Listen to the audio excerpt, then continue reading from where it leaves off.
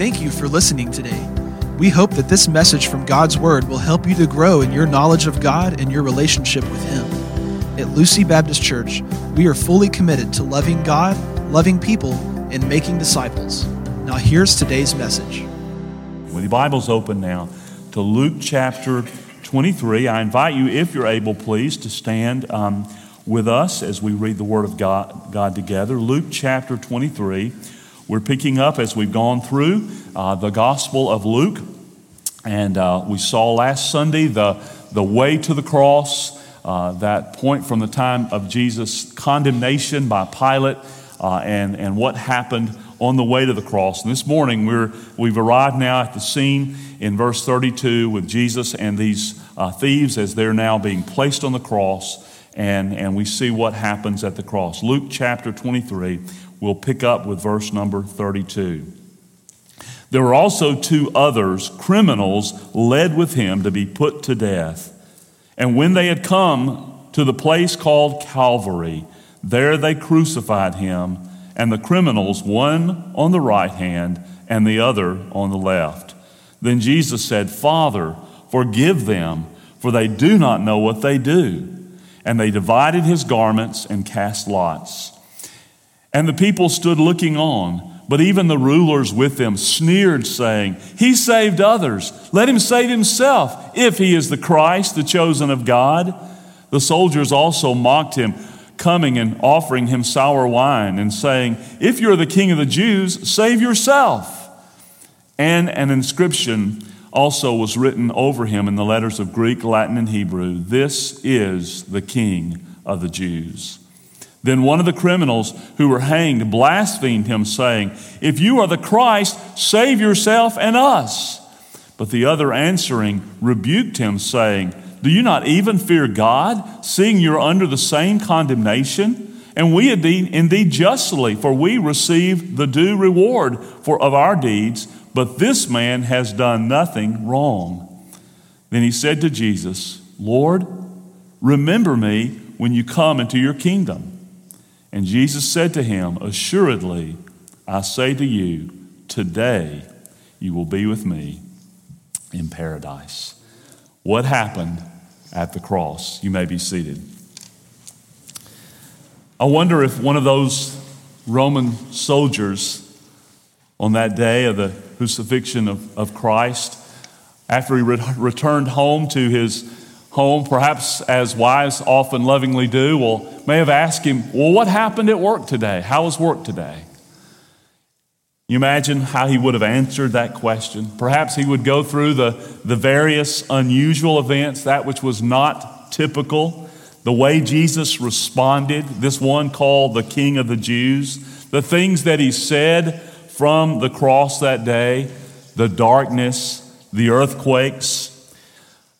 But again, very few fully comprehended what took place that day. But I can just imagine, as that centurion in the Bible indicates, that there was more than one that day who recognized that Jesus truly was the Son of God.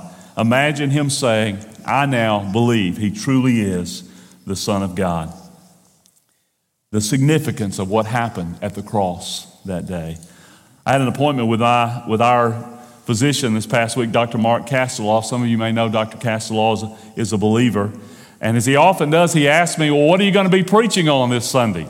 And so I told him the text and what I would be preaching about the cross from the Gospel of Luke. And he reminded me, "That's Dr. Luke." And I said, "Yes, sir."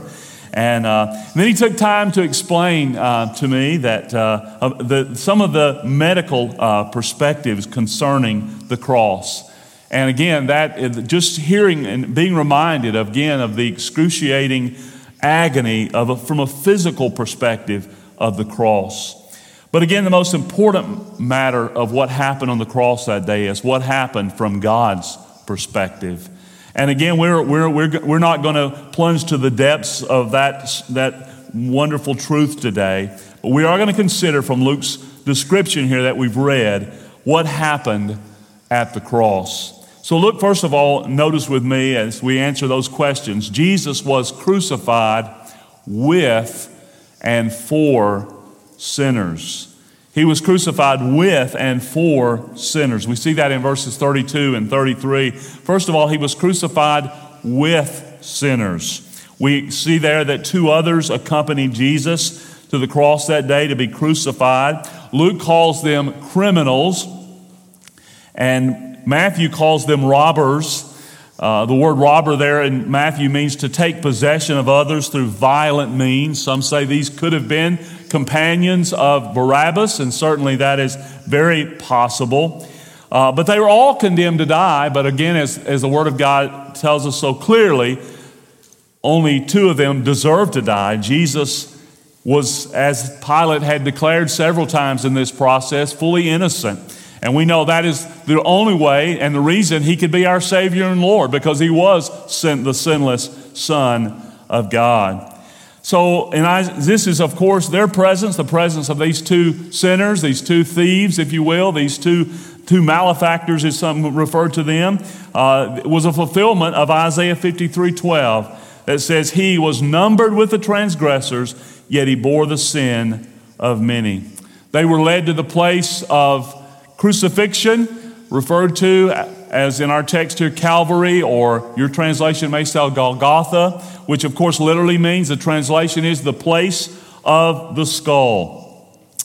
And again, there they crucified Jesus and the criminals on either side of him. They were laid down on the cross as they arrived there at Golgotha, where again the cross was laid down and they were nailed to that cross. We're told that the cross, some say the cross was probably just scarcely twice the height of an ordinary man. Another said that being crucified, the death resulted from exposure, from shock, eventual suffocation when the body was so exhausted that breathing in that position was no longer possible. It normally took about 12 hours for this execution to take place. This is one of the reasons why it was considered the most cruel and the most painful death possible to humanity. But Jesus' death, of course, took only 6 hours. And of course, they came, as we'll see in the text, they came later to break the legs, again, because of the oncoming Sabbath. But Jesus, of course, suffered so much more than any other person ever suffered, because his suffering was more than physical suffering. And again, this was a fulfillment of Psalm 22:16 that Hunter read to us earlier. You imagine these prophecies that were fulfilled, that we know, of course, are affirmation of the truth of the crucifixion. Psalm 22:16 says, "For dogs encompass me, a company of evildoers encircles me. They have pierced my hands and feet." And of course, the fact that this was prophesied hundreds of years before crucifixion, when this form of execution had not even been invented at that point, but was certainly affirmation of the truth of the Word of God. So he was crucified with sinners, but praise God, he was crucified for sinners. The Bible says he laid down his life for us. Peter describes what transpired in 1 Peter 3:18 when he said, "For Christ also suffered once for sins, the righteous for the unrighteous, that he might bring us to God, being put to death in the flesh, but made alive in the Spirit." Peter says he suffered for the righteous for the unrighteous. The righteous, of course, is Jesus. He is the only one who is righteous, and he is the one who was crucified. And of course, the Bible says the righteous for, or on behalf of the unrighteous. And dear brother and sister, dear friend, you can put your name there, because we are the unrighteous, sinners like me. That is who Jesus died for, and that's what happened on the cross that day, as Jesus died with sinners and for sinners. And of course, all the Bible teaches us that he is, as we saw even in our previous messages from Luke, that he was our sinless substitute. That on the cross, that not only was our sin placed on him, as the Word of God says, and again, he became sin for us, but also God's holy wrath, God's holy anger against sin that can only be satisfied otherwise in eternal hell apart from Christ. All of God's holy wrath was poured out upon the Lord Jesus Christ. And the Bible says that through his death, we are reconciled. Those who are enemies, hell deserving, separated from God for eternity, that his holy wrath was satisfied there, and therefore we are reconciled. Those who are enemies can now have a relationship with Christ for eternity through what Christ accomplished for us at the cross by receiving through repentance and faith his gift of eternal life. Has that occurred in your life? Has Christ's payment been applied to you? Have you acknowledged him as your sinless substitute, calling on him in repentance and faith? Jesus was also fulfilling Isaiah 53:6. It says, all we like sheep have gone astray. We've turned everyone to his own way, and the Lord has laid on him the iniquity of us all. Hudson Taylor called this the great exchange, where Jesus took my sin, my wickedness, in order that I could take his righteousness, in order that God would see me in Christ and see the pure righteousness of the Lord Jesus Christ. Oh, praise God that the Lord Jesus was crucified with sinners and for sinners. But notice second, Jesus prayed for sinners. Jesus prayed for sinners. In verse 34, verse 34, the Bible clearly tells us that Jesus did that. When all this was taking place, as he was being crucified, Jesus said, Father, forgive them, for they do not know what they do. Again, this verb is an imperfect verb that indicates that Jesus kept on saying, Father, forgive them, for they do not know what they do, for they know not what they do. So Jesus was continuously really praying this prayer. This is the first of 7 sayings, if you will, statements of Jesus from the cross. And again, the fact that he begins it with Father indicates his relationship with the Father was perfect and fulfilled. And again, as he's crying out to God on behalf, he is praying for others. Many would be praying for themselves right now, wouldn't they? In a time of tremendous suffering, physically as well as spiritually, Jesus is praying on behalf of others. One might understand that if instead of praying, forgive them, if Jesus had been praying, destroy them, because again, they deserve that. That is exactly what they deserved. But no, instead, Jesus was praying continuously, Father, forgive them. Let me say that by Jesus praying this prayer, that didn't mean that this forgiveness was automatic, but it was available. And again, Stephen Cole identified 4 things that this prayer did not mean. First of all, it did not mean that pardon would be granted without repentance.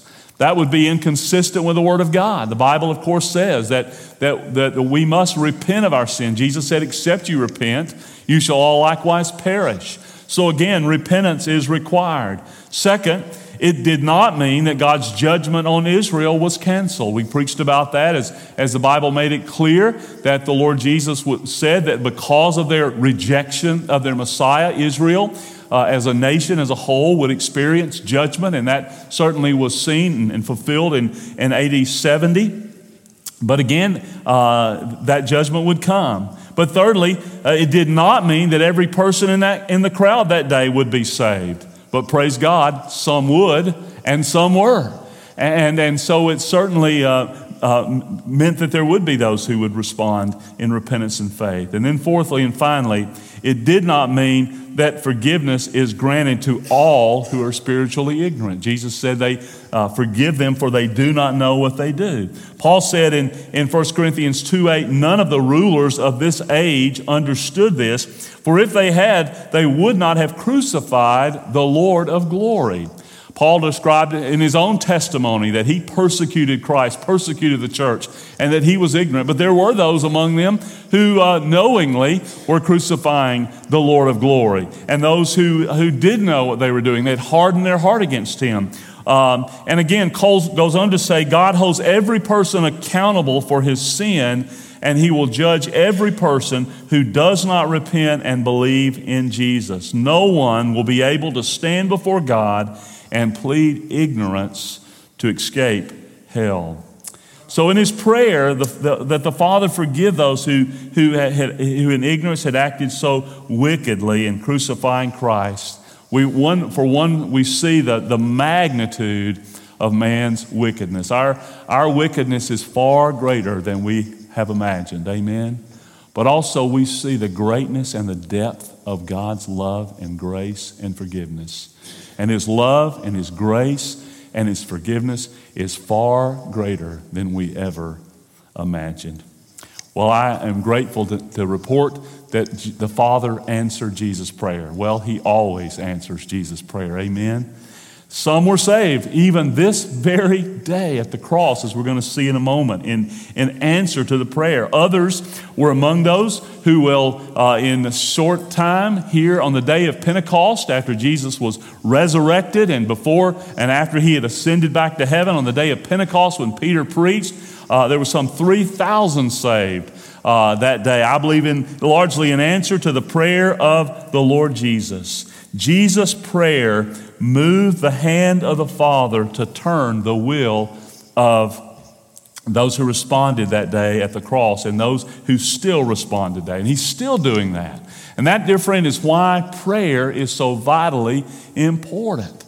You say, well, this is Jesus. Absolutely. But, we can know we're praying in the will of God as we pray for God to turn the hearts of unbelievers. We're praying in the will of God. And that is how God works. And I want to say to you today, and I agree with her others say that perhaps in this church family, that I believe when people are saved, they are largely saved in answer to someone's prayer. Amen? And I believe that if you're here today and you know Christ, first of all, you praise Jesus that he has saved you by his grace. But you should also praise Jesus that someone prayed for you. And dear friend, that is why it is so vitally important that we pray for unbelievers. God has just put that on my heart. I heard a message this week that challenged my heart about this, how important our praying is and how important our praying together is. I believe if we really believe this, if we really believe in how God works in answer to prayer of his people and bringing people to faith, as we pray in Jesus' name for people to be saved, then I believe our prayer meetings will be our most greatly attended meetings in our church. As I reminded you last week, our Monday morning men's prayer meeting at 8 o'clock. If you can't be there for that one, but you can pray another time, let me know. We'll be happy to gather with you. And we come together and we do pray by name for unbelievers who need Christ and praying for God to turn their heart. But again, on Wednesday night, as we come together for prayer and pray together and intercede together on behalf of unbelievers, and any other time we gather, we should be praying for God to turn the hearts of people, to turn the wills of people to himself. Jesus prayed for sinners. But third, Jesus was mocked by sinners. He was mocked by sinners. Beginning there in the latter part of verse 34, where we see that they divided his garments and cast lots, we see that this mockery that had already been going on throughout the trial, throughout the abuse of the Lord Jesus, and now during this crucifixion, they continue to mock the Lord Jesus Christ. The Roman soldiers here mocked him. We see by casting lots, that's like rolling dice basically, for Jesus' clothes. They left him naked except for possibly a loincloth. And this shameful exposure was part of the punishment, the open shame that took place there. And when we think about one of the consequences of sin is shame. That's what happened in the garden, of course, when Adam and Eve realized their sin. They realized their nakedness, and they were ashamed. And so the Lord Jesus bore our shame on the cross, and that's exactly what was taking place. And this too is a fulfillment of Psalm 22:18 that says, "They divide my garments among them, and for my clothing they cast lots." Verses 36 and 7, these soldiers also mocked him by giving him sour wine, which was vinegar wine, basically cheap wine. They were pretending to be subjects to a king and mocking him as a king, giving him this cheap wine. They too were fulfilling Psalm 69:21 says that they gave me poison for food, and for my thirst they gave me sour wine to drink. Matthew says he tasted it, but he did not drink it, possibly just enough to moisten his mouth for speaking that he would continue to do. And they were saying, in essence, if you are the king of the Jews, save yourself. These soldiers, again, pretending he was a king, and they were saying, in essence, if you're really a king, kings always look out for themselves, and they put themselves first. Well, Jesus wasn't that kind of king, because he was looking out for us. He was looking out for others, for sinners, and that's exactly what he was not doing, is thinking of himself. He was thinking, once again, of sinners like me and you. Verse 35, the Jewish people and their rulers kept sneering. He saved others, let him save himself if he is the Christ of God, his chosen one. But again, this fulfilled Psalm 22, 7 and 8. This says, all who see me mock me, they make mouths at me, they wag their heads. He trusts in the Lord, let him deliver him, let him rescue him, for he delights in him.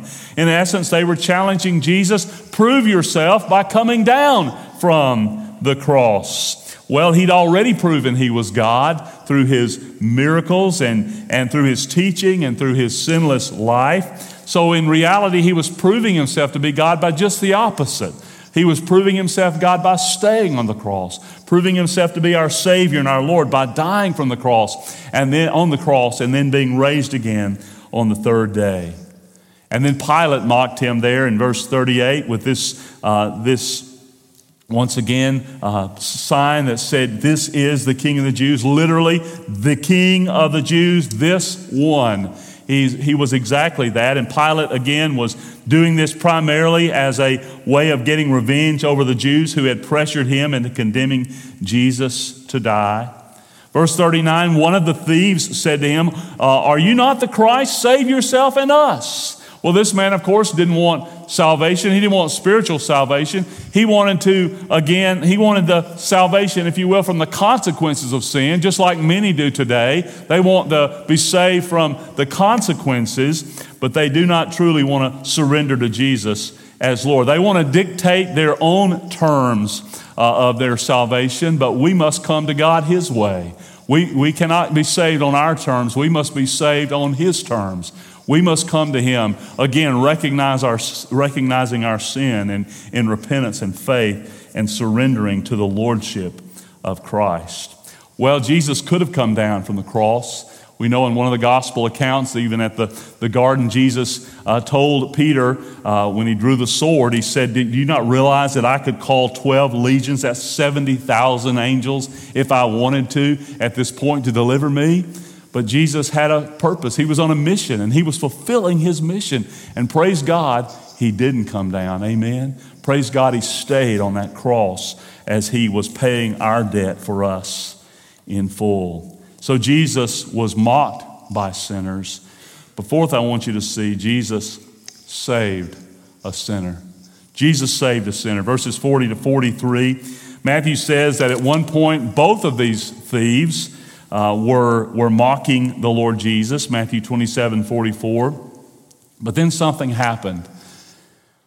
One of the thieves had watched him, and he had heard him repeatedly pray, Father, forgive them, for they do not know what they do. God was doing a work in his heart. God was answering the prayer of the Lord Jesus, you see. He was working in his heart that day to turn his heart, to turn his will toward the Lord Jesus. So he rebuked that thief, and he was therefore acknowledging who Jesus was. He said, do you not even fear God? Verse 40, do you not fear God, seeing that you are under the same condemnation? And we indeed justly, for we receive the due reward of our deeds, but this man has done nothing wrong. He was acknowledging his sin, his own sin, And he was also acknowledging Jesus' sinlessness. He was acknowledging that as God had done this work in his heart. But secondly, he also recognized him as sovereign Lord. For in verse 42, he said, said to Jesus, "Lord, remember me when you come into your kingdom." He knew that this was not the end for him. Now, from a physical human perspective, one might look at what was taking place there and say, well, he's dying on a cross.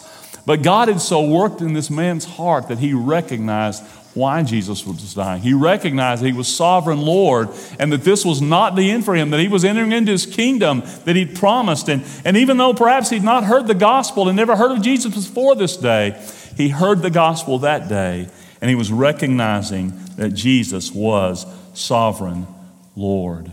And then thirdly, he repented of his sin, even as he said, "Remember me." And some might look at this prayer and say, well, there's not much of a prayer here.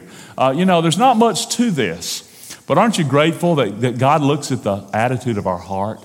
He was looking at this man's repentance. He was looking at how he was responding in faith. And that's what the Bible says is required. It's not a formula. It has to be this word. It has to be that word. It's a work of God that God in his Spirit causes us to see our sinfulness and see our wretchedness and see that we are hell-deserving sinners separated from God. And brings us to that place then of repentance and faith and surrender to the Lordship of Christ. And that's exactly what he did. And that day, he not only repented of his sin, but he also trusted Jesus as his Savior and surrendered to him as his Lord. Well, what was Jesus' response? What was Jesus' response? Aren't you glad this morning that Jesus didn't say, "Too late for you"? It's too late. You've lived too sorry a life. You've been a wicked robber and a thief. And besides that, you can't get down from this cross. You can't go join the church anywhere. You can't do any good works. You can't prove yourself. No, Jesus knew what was in his heart. And aren't you grateful today for the grace of God that brought this man to the hearing these wonderful words from the Lord Jesus there when he said to him in verse 4, as recorded in verse 43, "Assuredly, truly, I say to you, today you will be with me in paradise." That very moment, this man was born again. You see, because while he could not work good works, while he couldn't, his conversion, however, is still being used to point people to faith in Christ. Because salvation is by grace through faith in Christ alone. Ephesians 2:8-9 says, "For by grace you have been saved through faith, and this is not your own doing. It is the gift of God, not as a result of works, so that no one may boast." Paul said, Christ Jesus came into the world to save sinners, of whom I am the foremost. Jesus said, "Today you will be with me." When a sinner repents, he or she is immediately forgiven, immediately redeemed, immediately saved from sin and hell. Immediately the Spirit of God, the Spirit of Christ comes to live in us. We become his temple. And we're not only that, but even we are put in Christ. So that what Jesus promised this man in a real spiritual sense is true of us, every one of us right now. For the moment we came to Christ, he came to live in us. God put us in Christ. And the Bible says as believers, we are now seated with Christ in the heavenly places. We are in Christ. And I just like to think of it this way, that we are in Christ, and one day when we die like this man, we're going to catch up with where we are. Because we're already with Christ spiritually. And one day, fully and completely, we're going to be with Christ for all eternity. But right now, this man is with Christ. And what a wonderful truth for believers as well, that when we die, as this man died, we are immediately with Jesus. You say, where is heaven? It's where Jesus is. That's really the main thing we need to know. Amen? It's where Jesus is. And again, several times in Scripture, 2 Corinthians 5:8, Philippians 1:23, 1 Thessalonians 4:17. These are promises that tell us that that's what happens to a believer. When we leave this earth, we now are with Jesus forever and ever and ever. Praise God. One Puritan writer said, "We have one account of a deathbed repentance in order that no man need despair." But he also said, "We have only one in order that no man may presume." By this we mean we should share Christ with people on their deathbed. Do you know people who are on their deathbed? We certainly should share the good news of the gospel with them, because people can repent, and we should be praying for repentance and faith and surrender to Christ. So we should be grateful for this testimony of Scripture that a person hearing the gospel, even at that point, can be saved. But on the other hand, I would say to you, dear friend, if you're here, and listen to me, if you're here without Christ, if you have not repented of your sin, if you've not placed your faith in Christ, please, I plead with you, do not presume on God's grace. Do not delay coming to Christ in repentance and faith. Place your faith in Him today. The Bible says, do not harden your heart. Listen, you may only have today. Today may be your only opportunity. Let me say that again. If you're here without Jesus, today may be your only opportunity. Today may be your only opportunity. I believe there were people here around the cross who had hardened their heart against the Lord and would not be saved. Please, we plead with you, do not harden your heart against the Lord. Today may be your last opportunity. Well, in conclusion this morning, let me say several things as we think about this passage. First of all, Jesus only died for one kind of people: sinners. He only died for sinners. And yes, the Bible says we all are sinners, but we must acknowledge our sin and repent before Him. Second, all who rejected Jesus this day rejected Him primarily. You'll notice one thing that was in common about them. They rejected His being king. They rejected His lordship. And you see, what people want in and of themselves is to be their own Lord, to be their own king. They want to call their own shots. And we cannot be saved if we do not acknowledge Jesus as Lord, turning from our sin and ourself and turning to Him. Thirdly, Jesus can and does forgive any sinner who comes to Him in repentance and faith. That's good news. Fourth, you and I are commanded to forgive others in the same way that Jesus did, the way He's forgiven us. Are you dealing with any unforgiveness in your heart? And you, a sinner, me, a sinner, and we think we can hold someone when Jesus, who is the Lord of glory, the sinless Son of God, could forgive those who treated Him as they did that day. And He says we are to forgive others, and He gives us the power to do that. We have the forgiver living inside of us, and He will enable us to forgive others in the same way. Number 5, these two thieves represent every person in this room this morning. One acknowledged his sin. One turned from his sin that day and trusted in Jesus, and now he's in glory. He's with the Lord Jesus. Or the other thief rejected Him. The other thief said no, and he remained in his sin, and he died in his sin, and he's in hell. Where are you? Which one represents you today? Which one represents you? You see, it's not a matter of just what will happen one day, but the Bible says if you have rejected Christ, you are condemned already. And that's why today, again, we plead with you to repent of your sin and place your faith and trust in Christ. Again, because today may be your last opportunity. This is Pastor David Lawrence. Thank you for listening to this message. We pray that God used His Word in your life today. If you do not have a relationship with God, the Bible says you can as you turn from your sin, place your faith in Christ Jesus, His death for you on the cross and His resurrection from the dead, and surrender your life to Jesus as Lord. We'd like to invite you to join us for worship. You can find information about the times and locations for all of our gatherings on our website at lucybaptist.com. If you have any questions or if we can minister to you in any way, please call us at 901-872-0623 or email us at info@lucybaptist.com.